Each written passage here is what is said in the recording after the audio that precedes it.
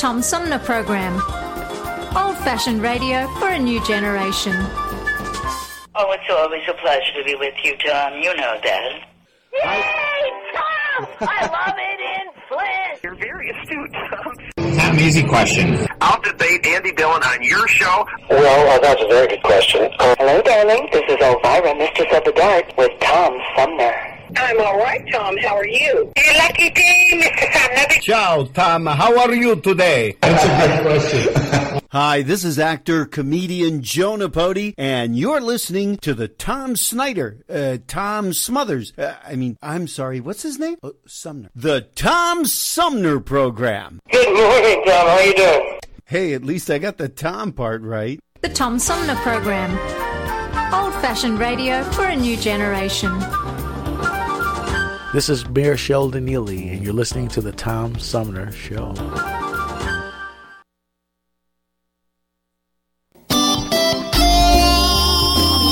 Old-fashioned radio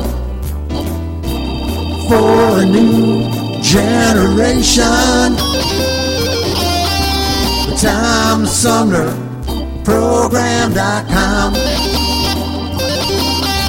The Tom Sumner Program.com. The Tom Sumner Program.com.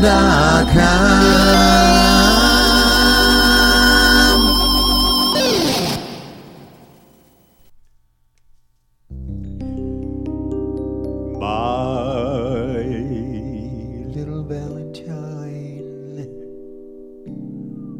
sweet, calming Valentine, you make me smile with my heart.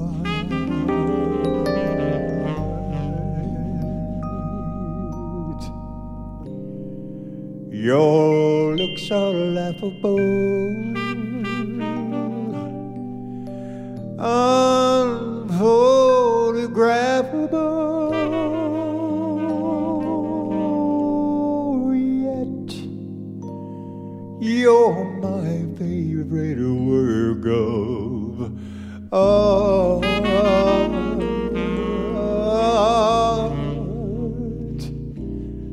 Now is your figure, is it less than Greek? Is your mouth a little weak when you open it to speak?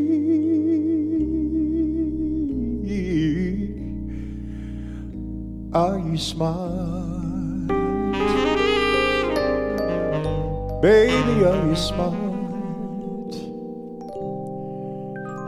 But don't change your hair for me. Not if you care for me. Stay, little Valentine. Stay, stay. Each day is Valentine's Day.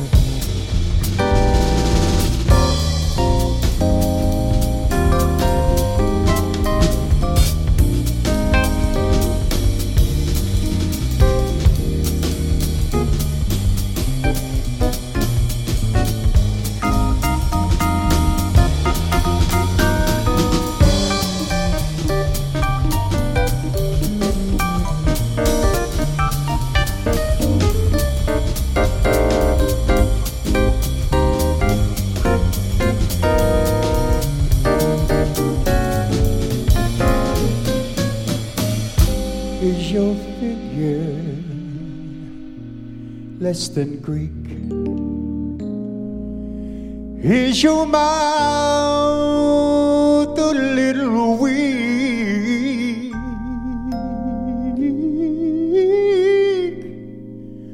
when you open it to speak, baby? Are you smart? So smart.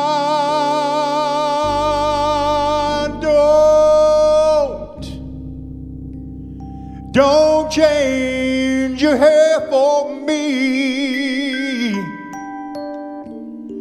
Not if you care one little thing for me. Stay,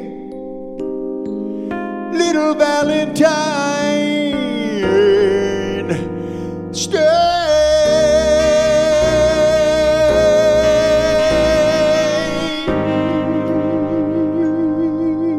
Each day is Valentine's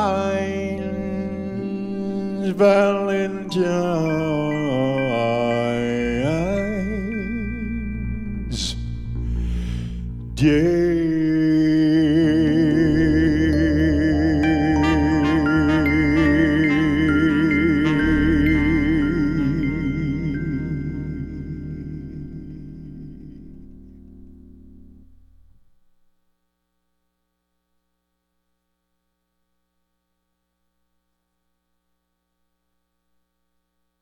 TomSumnerProgram.com.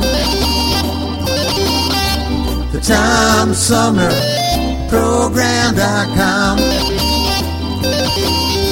From the Tom Sumner Show. Oh,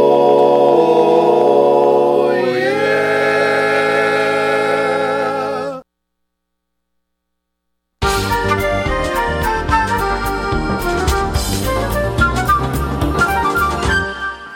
And welcome back, everybody. This is the Tom Sumner Program, and in addition to having Valentine's Day right in the middle of it, February is also American Heart Month, and we're going to talk about innovations in children's cardiac care with an expert in the field. Dr. Jonathan Chen is Chief of Cardiothoracic Surgery in the Cardiac Center at Children's Hospital of Philadelphia, along with a number of other credentials, but he joins me now by phone, Dr. Jonathan Chen.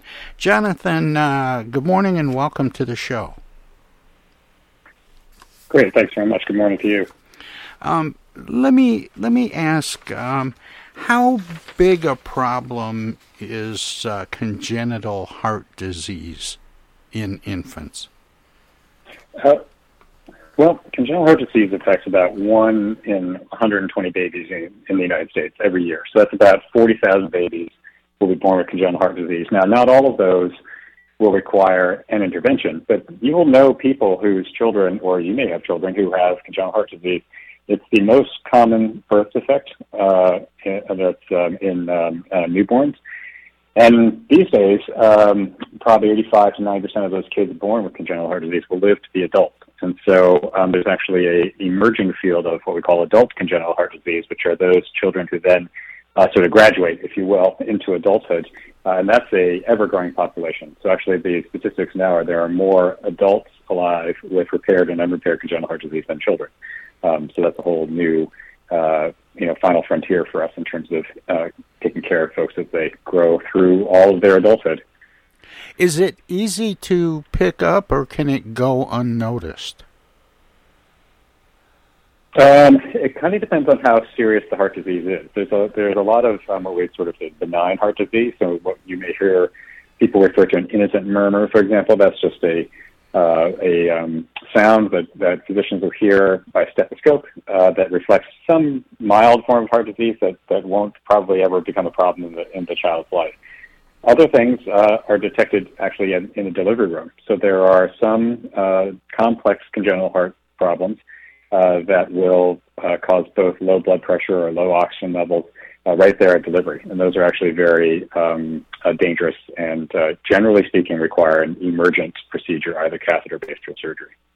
The reason I asked about that, if any of these conditions might go unknown, is, every once in a while, we hear one of these stories in the news about a high school or college athlete who, in the prime of being extremely healthy and getting lots of exercise and the right food and all of that, will all of a sudden just drop dead, and people are always a little shocked. And I'm wondering if there isn't some congenital heart disease connected to these episodes. Well, there certainly are these unfortunate circumstances like you're referring to, and they can be related to a number of different things. The most common are abnormal heart rhythms, and that falls into the general category of congenital heart disease in children. And those are the sort of commonish stories of athletes, as you're pointing out, who have a sudden event, while playing basketball, for example. There are a minority of patients who will have actual, say, aortic rupture. That's pretty uncommon, and it's something that is often diagnosed based on a bunch of other things that a general pediatrician would figure out first. So that's relatively rare to have someone have, say, a primary aortic problem that they didn't know about. But the most common of these children or teenagers usually who have events while playing are arrhythmia events. That's why defibrillators have been so important in their distribution in schools, because those have been literally lifesavers. There's something where even 10 years ago they weren't as prevalent, but they saved many, many, many lives a year. More with Dr. Jonathan Chen from the Children's Hospital of Philadelphia. Straight ahead. Hello, darling. This is Elvira, Mistress of the Dark, with Tom Sumner. I'm Julie Lopez with Crime Stoppers. Have you ever wondered what to do if you have information about a crime or the whereabouts of a felony fugitive and you want the police to know but you need to remain anonymous? Well, here's what you can do. You can go to p3tips.com or download the mobile app. You can go to Crime Stoppers of Flint and Genesee County's Facebook page and click on the Leave an Anonymous Tip tab, or you can call 1-800-422-JAIL. All methods are anonymous, and if your help leads to a felony arrest, you may be eligible for a cash reward. Remember, your voice matters. The Centers for Disease Control and Prevention is working to help keep you and your community safe from the threat of novel or new coronavirus. If you have traveled to a country with a widespread outbreak of COVID-19, CDC recommends you stay home and check your health for 14 days after returning to the United States. Take your temperature with a thermometer 2 times a day. Watch for symptoms like fever, cough, and trouble breathing. And if you feel sick or have symptoms, call ahead before you go to a doctor's office or emergency room. Tell the doctor about your recent travel and your symptoms, and avoid contact with others. For more information, visit cdc.gov. Hey, this is Tom from the Tom Sumner Program. Catch me and a gaggle of great guests weekdays on Our Voices Radio, WFOVLP 92.1 FM. You never know who might drop by. Joe Vai from the Blue Hawaiian. Dan Sterling. Congressman Dan Kildee. Alexander Zonjic. Actor, comedian Joe Napodi. Woodrow Stanley. U.S. Senator Debbie Stabenow. State Senator Jim Ananich. Comedian Brian McCree. The unknown comic. Mark Farner. And Tom, I want you to know Tom's my friend. You've always got great questions, and you know the material, and you care about it, and that's impressive. Nice to be with you, Tom. And I admire you for reading all of that. I haven't read the whole thing. I'm willing to admit that. Hey, Tom, this is my favorite interview always. It's like having coffee at the kitchen table with you. Tune in Monday through Friday from 9 to 12 right here on 92.1 of a kind, and check out our website at TomSumnerProgram.com. Hello. Speaking. Oh, dear. Honey, our car warranty is expiring again. So soon? It just expired last week. You don't even own a car! Not now, Dana. Your father's on the phone. Hey! Mom and Dad, you're being scammed. It's a robocall. Scammers are using new technology and clever tactics to make more and more calls that look legitimate but are hard to trace. They can make it look like they're calling from any number, even from numbers of people you know. My robocall crackdown team is working with state and federal partners to stop the robocalls for good, but I need your guys' help. Don't trust your caller ID. Verify you're really talking to the person whose number appears when your phone rings. If you accidentally answer a robocall, hang up right away. Engaging in conversation will only lead to more calls. Use a call blocking app on your cell phone that stops robocalls before they interrupt your day. And if you do get a robocall, file a complaint with my office online at mi.gov/robocalls. And Mom, Dad, please do not give your information out to these scammers over the phone. They're just trying to trick you. Well, at least they call. No, I get it, you're busy. But you know Janine's daughter is a doctor. She calls every week. A doctor. I'm Michigan Attorney General Dana Nessel. Visit mi.gov/AG complaints for your connection to consumer protection. Hello, this is State Senator Jim Ananick, and you're listening to the Tom Sumner Program. More with Dr. Jonathan Chen from the Children's Hospital of Philadelphia, straight ahead. At Children's Hospital of Philadelphia, you've done a lot of catheterization procedures, but you've done other procedures as well, up to and including heart transplants. What's new in the world of treating heart disease in infants and young children? Oh, wow. How long is your show? That discussion could go on for hours. There are a lot of different exciting things that are going on, I'd say, in kind of firing on all cylinders, if you will. In surgery, there are lots of new approaches that we're taking to certain, mostly in terms of the complex congenital heart problems. As you're pointing out, there are catheter-based solutions. Those are, those advance pretty quickly with technology because, for example, transcatheter valves, like what Mick Jagger got, they're making more and more of those available to children, which is great. There are what we call hybrid procedures. So those are operations and catheter-based procedures we do together as a team, where the catheter guys will do their part and the surgeons will do their part. And those have broadened the applicability of both the new surgeries and the new technologies and catheter-based procedures. And then, thankfully, there are advances being made in medications, too. So I think on the horizon, if we look forward to the next 10 to 20 years, we would hope to see some change in the kinds of medications, in particular for heart failure in children. Right now, as you're pointing out, we do perform transplants for children. Actually, our team just did one this past weekend. Again, a growing population are those adolescents and teenagers who are able to be supported with mechanical heart assist devices to get to the transplant. So that's like what Dick Cheney had. He had what's called an LVAD, a left ventricular assist device. And those are being miniaturized for children. The adult-sized ones are being used for adult-sized kids. And that has changed the survival rate to transplant quite a bit because there are a lot of children who used to succumb while waiting for a transplant because the waiting time is actually pretty long. So I think if there were an important takeaway from your show, it would be sign your donor card because organ donation in the United States is the limiting factor to life-saving transplantation. And strangely enough, even if you check it off on your driver's license, still there are some complexities around the time of, say, motor vehicle accidents and so forth, in which you're not connected with the wallet, and so those organs will go unused. So I would say if there's a plug I can make for organ donation, it would be talk to your family, express your interest, and make sure that you sign your donor card. I'm glad you brought. In addition to medication, there. Yeah, I'm glad you brought that up, and I wanted to just ask because it seems like it would be tough. What do people do that need a heart in a young person? I would think it would be tough to find young people who. I would think it'd be tough to find available hearts for transplant. It is, and it is. just it is. because, and that's been, yeah.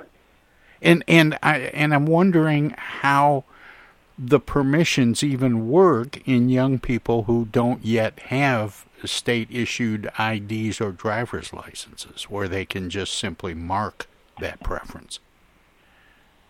Right. Yes. Good question. So, donor hearts are very hard to find for children, in particular for infants and babies.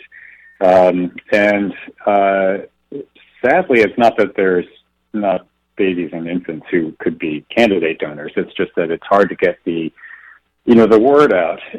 And in answer to your question, the parents or the caregivers, whoever has legal guardianship, are those who can sign permission for organ donation in babies and infants and children. It's obviously a very difficult emotional time during that window in which these potential organ donors are candidates, and so it's a delicate dance. It's much easier with adults who can express, as you're pointing out, their own wishes. It's a little harder for children, but I do think it's when you consider that for a relatively healthy donor, that one child can provide potentially organs to about probably 8 to 10 other children and help them survive. So the impact of one donor is actually quite profound. Now, I Jonathan, I cut you off, and I didn't mean to, but I was just so curious about the availability of donor organs for patients that young. You were talking about some of the new procedures and some of the innovations to the procedures that are involved with life-saving efforts. Yeah. I think one of the great new advances for us in pediatrics, which has been to some extent available in the adult world, but maybe not. It's hard sometimes to refine these things for children. Is the advanced imaging, so MRIs and CT scans, three-dimensional echocardiograms. So those are the ultrasounds of the heart that generally are look a little bit like the ultrasounds you get of babies in utero, but now these are solely of the heart. That technology is advancing incredibly quickly. And so this ability of ours to better understand the function of the heart, the flow through the heart, and now start to simulate things. So we have a group here at the Children's Hospital of Philadelphia who can take a child's aortic valve and with a straightforward cardiac CT scan, reconstruct that valve if it's leaking or too narrow, and then provide for us some conceptual repairs that we should think about that would help us guide our operations. And that's actually been a huge game changer for us, because the more we can practice, if you will, in virtual reality, because that's what they'll do. They bring these images into virtual reality. The better we can be prepared for what we find in the operating room. We do a lot of complicated rerouting of the blood inside the heart in small children with complex congenital heart disease, and it's extremely three-dimensional. It's very hard sometimes to quite understand the nuances of the three-dimensionality without these kind of what we call cross-sectional imaging, so MRIs or CT scans. And so I would say that in general, that has really changed our repairability of valves in particular, and how to approach some of these children. It's spectacular technology. Congenital heart disease you identified as the leading birth defect in infants. But can it develop a little later at age 3 or 5 or 10? There are a few problems that can develop later. We would probably still imagine those to be congenital, meaning that you're probably born with the genes that would cause that at age 3. But what you're pointing out is that some of these problems can take a while to present. So they're not really acquired, but the way, say, coronary heart disease is acquired. But yes, some of these things take a little while to come to presentation. And mind you, there are lots and lots of children who we will know about, say, valve disease who we will plan to follow, and who we follow throughout their entire childhood without needing anything other than a visit to the cardiologist and an echocardiogram, which is an ultrasound, just to see how the interval progress has been. And many kids will, it's not that they outgrow their congenital heart disease, but that they sort of come into equilibrium with it and they don't need any other procedures. And that's in some ways the most rewarding congenital heart disease to follow of all the stuff we do, because that's a child who won't need our help other than just the occasional doctor's visit. Is there an understanding of how it occurs, why it occurs, what causes that particular type of birth defect? Yeah, there's I don't know about an understanding. We're trying to get closer to an understanding. That's one of the main focuses of the cardiac center at the Children's Hospital of Philadelphia, which is a focus on what we call the maternal fetal environment.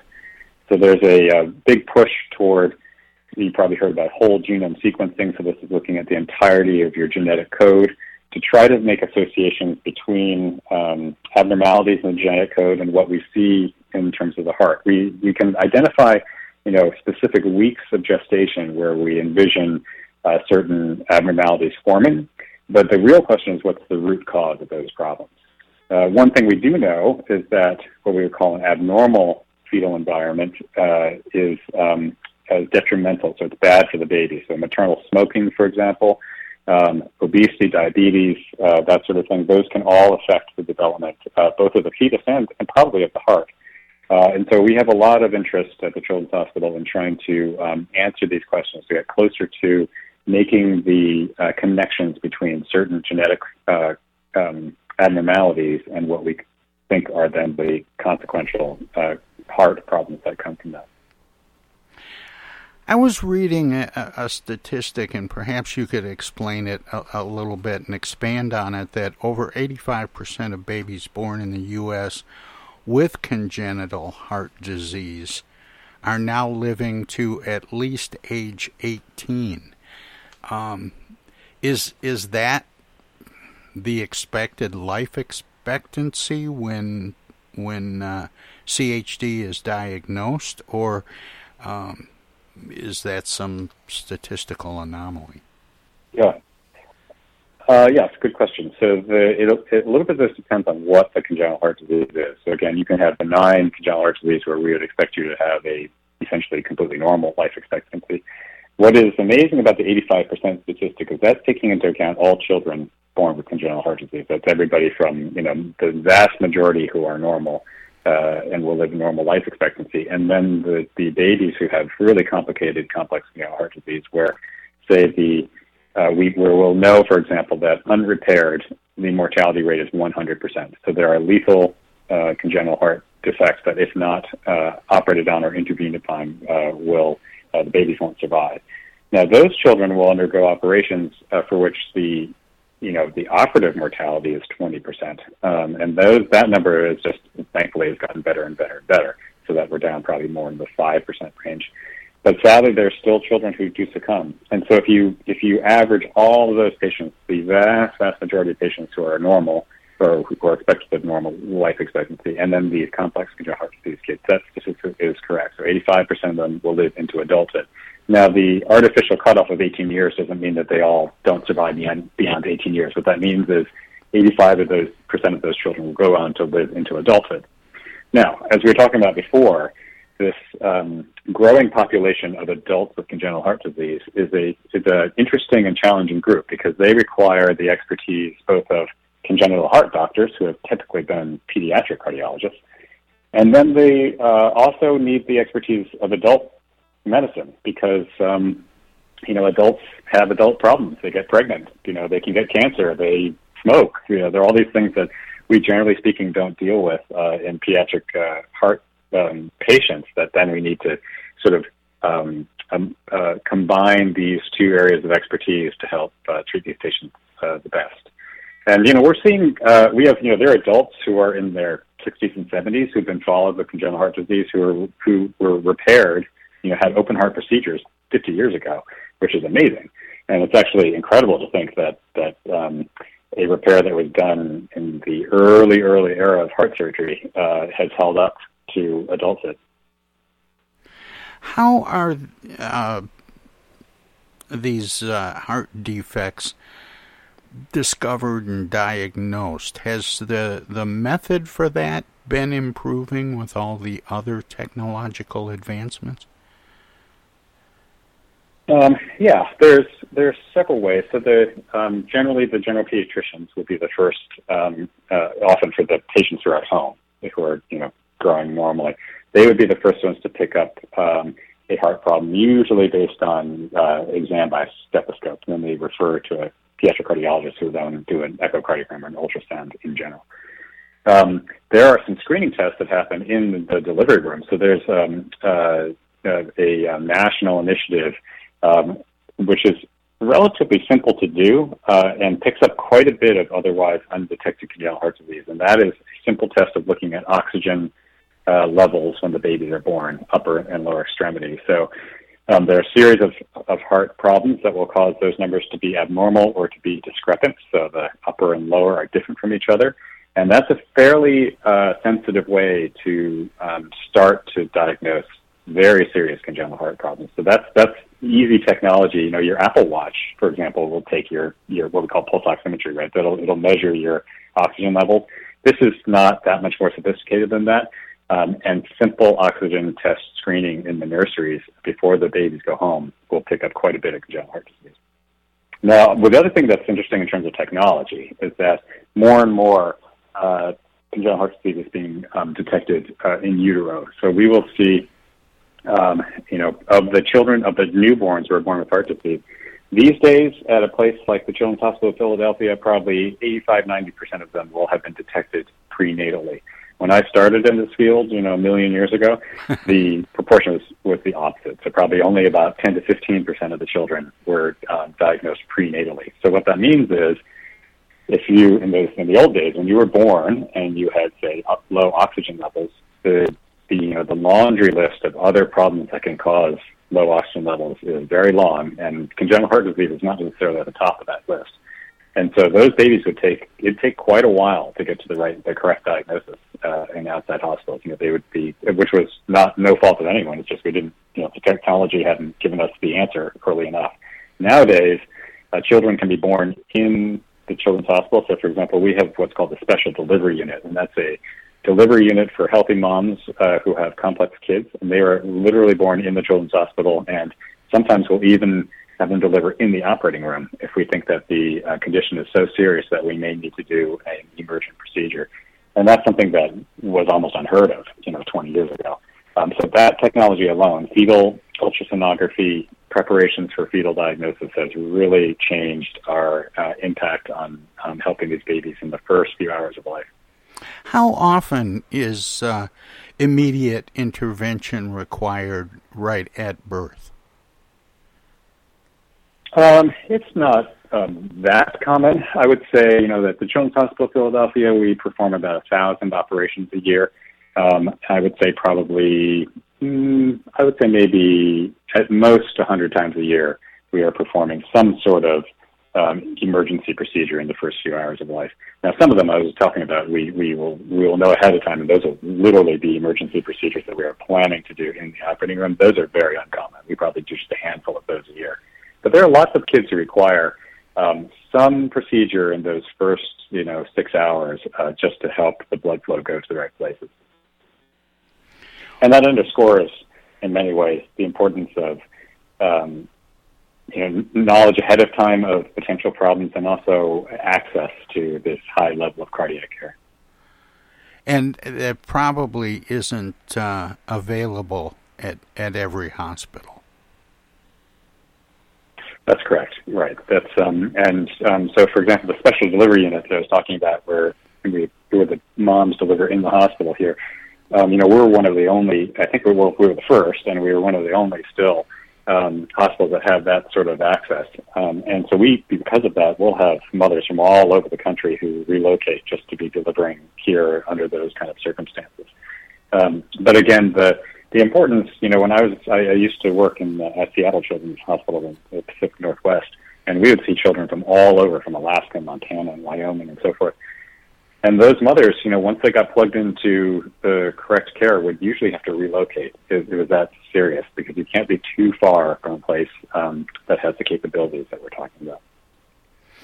Jonathan, you've been talking about some of the things that we can do now that we couldn't do 20 years ago, 50 years ago, but what will we be doing 10 years or 50 years from now? What's the future of cardiac treatment look like, and what kind of research is being done and where?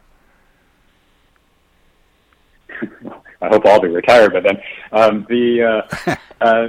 would say that there's a couple sort of primal frontier areas. One for certain, as we've talked about, is genetics. And I think that if you think about what has happened in the last even 5 years with the human genome and our understanding of it, that is only going to get better. And I would hope that there'd be a scenario in which a pregnant mother could come, get the whole genome sequence run, and we would just be able to instantly associate whether we have, how many serious defects are we talking about? Is it just a cardiac problem?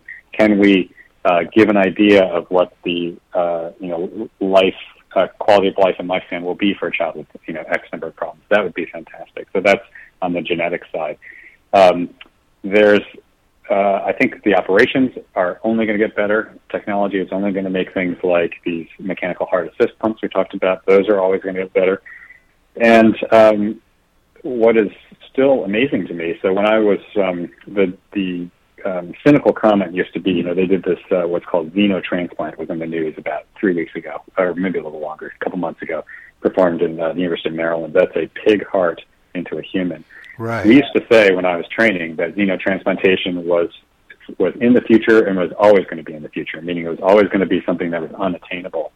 The fact that that operation was performed with success is, that could be a huge change in the field of transplantation that we haven't even, imagined could be true, because we were all just maybe too closed-minded to accept that. But that could be a giant advance for us. I mean, it's hard to know. So, that's in some ways what makes the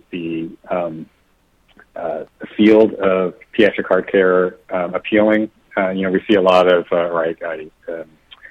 mentor a lot of medical students and trainees and so forth, and they're asking about their careers and whether they should go into this. And I always tell them there's so much to be done in this field.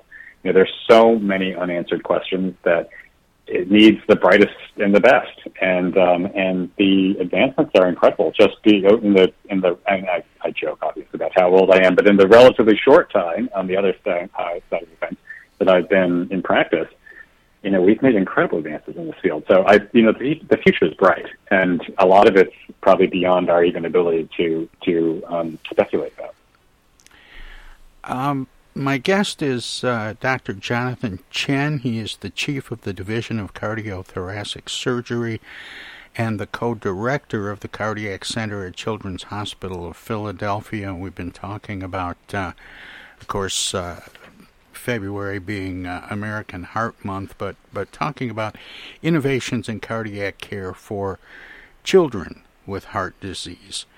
And Jonathan, I want to say thank you for spending your time and sharing your expertise with me and the listeners this morning, but I always give guests an opportunity to let listeners know where they can find out more about what we've been talking about. Is there a website that you'd like to recommend where people can dig down a little bit more on this? Yeah, sure. Thanks, Tom. Our website is probably a good place to start, and that is heart.chop.edu. So it's CHOP for the Children's Hospital of Philadelphia, heart.chop.edu. And that can start folks off in the right trajectory in terms of trying to get to some of these answers, and it also has contact information if they'd like to talk to folks here in Philadelphia. Well, Jonathan, thank you so much, and keep up the good work. Thanks, Tom. Appreciate it. All right. Take care. That was Dr. Jonathan Chen from the Children's Hospital of Philadelphia. And we'll have more of the Tom Sumner program straight ahead.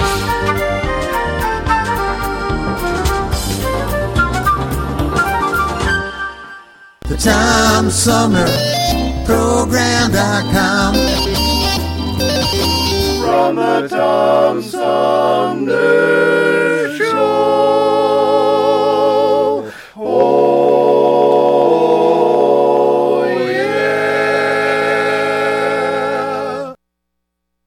Hey, this is the Unknown Comic, and guess what? You're listening to the Tom Sumner Show right now. And now, and now too, and even now. It's 2022, and this year the Tom Sumner program begins its 14th year. It would not be here without support through the years from individuals and organizations like these. Seth David Radwell, East Village Magazine, Flint Institute of Music, Hello, I'm Maestro Rickety Mag. Flint Community Schools, MTA Flint, Flint Comics and Entertainment, Hamady Complete Food Center, the Flint River Watershed Coalition, W.H. Wisecarver, the Genesee County Road Commission, Lone Museum Auto Fair, Thomas Appliance, the Genesee Health Plan, Quiplet Technology, Smart Community College, Pure Michigan. Friends on Facebook have also helped by contributing to the show's online fundraisers 2 or 3 times a year. If you would like to help the Tom Sumner program continue to thrive by becoming a sponsor, send an email of interest to tom@tomsumnerprogram.com. Add your name to the list of supporters, past, present, and future. Right now, the COVID-19 vaccines are available to millions of Americans, and soon they will be available to everyone. This vaccine means hope. It will protect you and those you love from this dangerous and deadly disease. I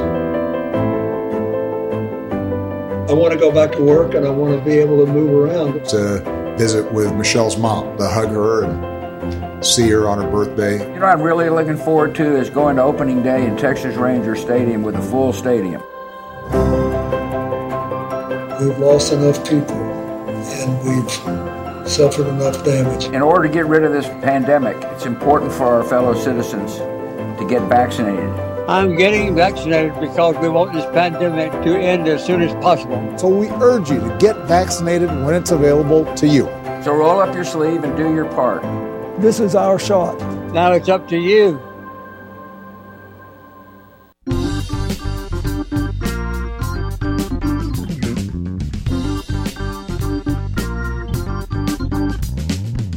Start your weekend early with the Tom Sumner program every Friday live at 11. We turn the spotlight on the world of arts and entertainment featuring artists from music, TV, and the movies. Catch everything from the rich local talent pool in and around Flint and Genesee County to up-and-coming stars of stage and screen, plus legends from New York and Hollywood. Hi, this is Greg Nagy. Hey, this is Harper. Hi, this is Joe By from the Blue Hawaiians. Hi, this is Alexander Zonjic. Hi, this is Mark Farner. This is Maurice Davis. Hi, this is Rochelle Ray. Hi there, folks. This is Sweet Willie T. Hey, this is Steve from the Nashville office. I'm Gwen Pennyman Hemphill. Start your weekend right. Go to 11 Fridays on the Tom Sumner program.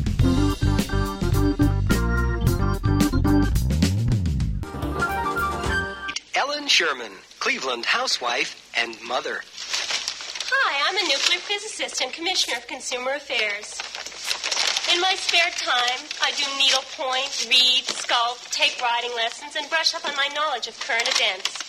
Thursday's my day at the daycare center, and then there's my work with the deaf. But I still have time left over to do all my own baking and practice my backhand, even though I'm on call 24 hours a day as a legal aid. How does Ellen Sherman do it all?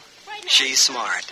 She takes Speed, the tiny blue diet pill you don't have to be overweight to need. And then I collect these paper bags, and I have them right here, all folded and everything. In case anyone needs a paper bag, I have Yes, Speed. Because I fold them neatly, you know. I don't fold them just any old way. Why not ask your family doctor for a prescription today? And when that runs out, you can ask your neighbor's doctor, and your mother's doctor, and your college roommate's doctor, and your best friend from high school's doctor, and your babysitter. Oh, I get the uneasy feeling Rod Serling is behind one of those doors. Rod Serling. Rod Serling. What's this, the Twilight Zone? Where is everybody? I would have been headed for the Twilight Zone. Twilight Zone? If I go any lower, I'll be in the Twilight Zone. All right. Oh, but Jethro's right at home in the Twilight Zone. I'm in the Twilight Zone. Now, having made this little jaunt into the Twilight Zone, I got a feeling something strange is about to happen. In the Twilight Zone. Hi, this is Ann Serling, and you're listening to the Tom Sumner program. Hey, welcome back, everybody, as we get into the home stretch, if you will, of our 3-hour tour. I promised earlier in the show that we were going to celebrate Valentine's Day with a couple of hat tips, and that we would also be commemorating the fact that February is American Heart Month, as we just did this last hour with Dr. Jonathan Chen from the Children's Hospital of Philadelphia. And I promised earlier in the show that I would share some of the tips that Attorney General Dana Nessel has passed down with her reissuing the consumer alert on romance scams in time for Valentine's Day. And here are some tips that she has. She says, well, dating services, particularly online, can lead to more than romantic encounters, she said. These services, as well as shopping for Valentine's Day gifts, come with risks that bad actors will look to exploit. It's important to know how to protect yourself so looking for romance doesn't lead to financial ruin. And here are some things that A.G. Nessel recommends to protect yourself. Never give someone you haven't met money. Scammers are smart and will play on your emotions to get information they need to carry out their scam or to get your money. The Federal Bureau of Investigation reports that in the U.S., romance scams account for the highest financial losses of all Internet-facilitated crime. Be cautious with your personal information, including your financial information, contact information, and photographs of yourself. Never agree to meet for the first time in a private setting. Insist on a public place where there are sure to be other people around, and tell a member of your family or a friend where you will be and when you will contact them again after the meeting. Arrange your own transportation to and from the meeting, and have a working mobile phone with you, if possible, with a pre-programmed one-touch emergency number. Make sure to leave all available information about the person you will be meeting with your contact. Conduct an online reverse image search to see where else the person's image appears, and whether it has been altered before you swipe right or pursue a relationship based on an online profile image. Be suspicious if the other person refuses to talk on the phone or do a video call before you meet in person. And if you're signing up for an online dating service, read your contract terms of agreement carefully before signing it. We all do that, right? Including all the fine print so you know exactly what you're buying. Some contracts make it easy for the dating service to avoid responsibility, but difficult for customers or consumers to get their money back. Additional information and important reminders can be found at the Attorney General's website. So I promised I would share those with you. I looked to see if she had done a little skit about romance scams, which I think would be very funny if they're anything like some of the others that we play, but to no avail. Anyway, we'll be right back to wrap up today's show.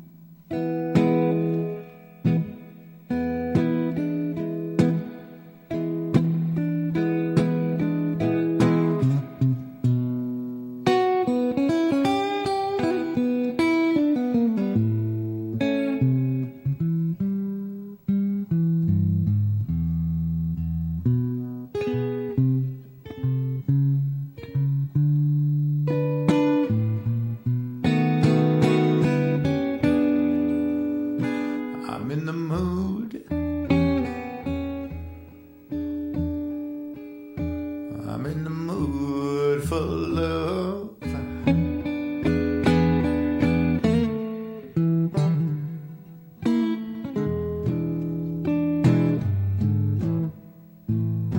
I'm in the mood, people. I'm in the mood for love.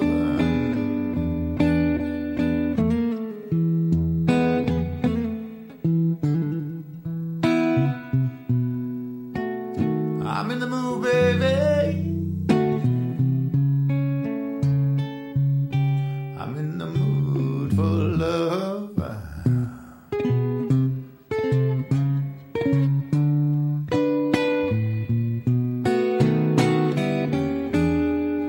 Nighttime is the right time. Be with the one you love. I love you so much, baby, but you were so far away. I'm in the mood, people. I'm in the mood for love.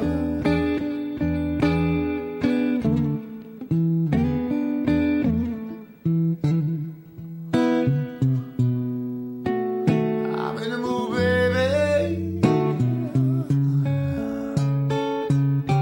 I'm in the mood for love.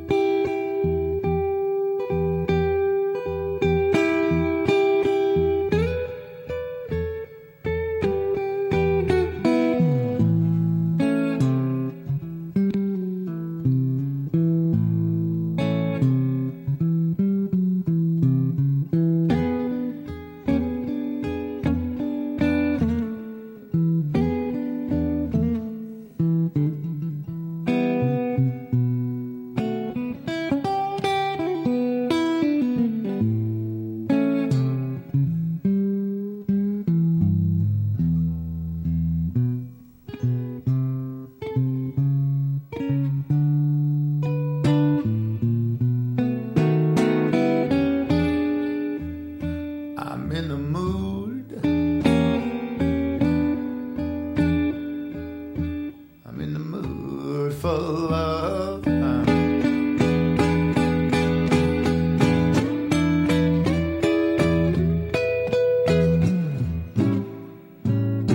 I'm in the mood, baby.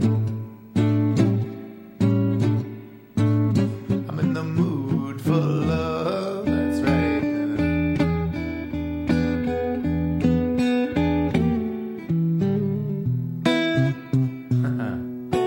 I'm in the mood, baby. I'm in the mood for love.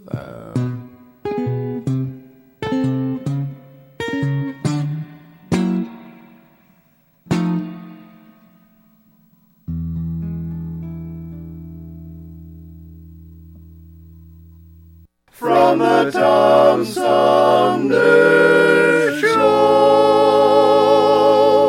Oh, yeah.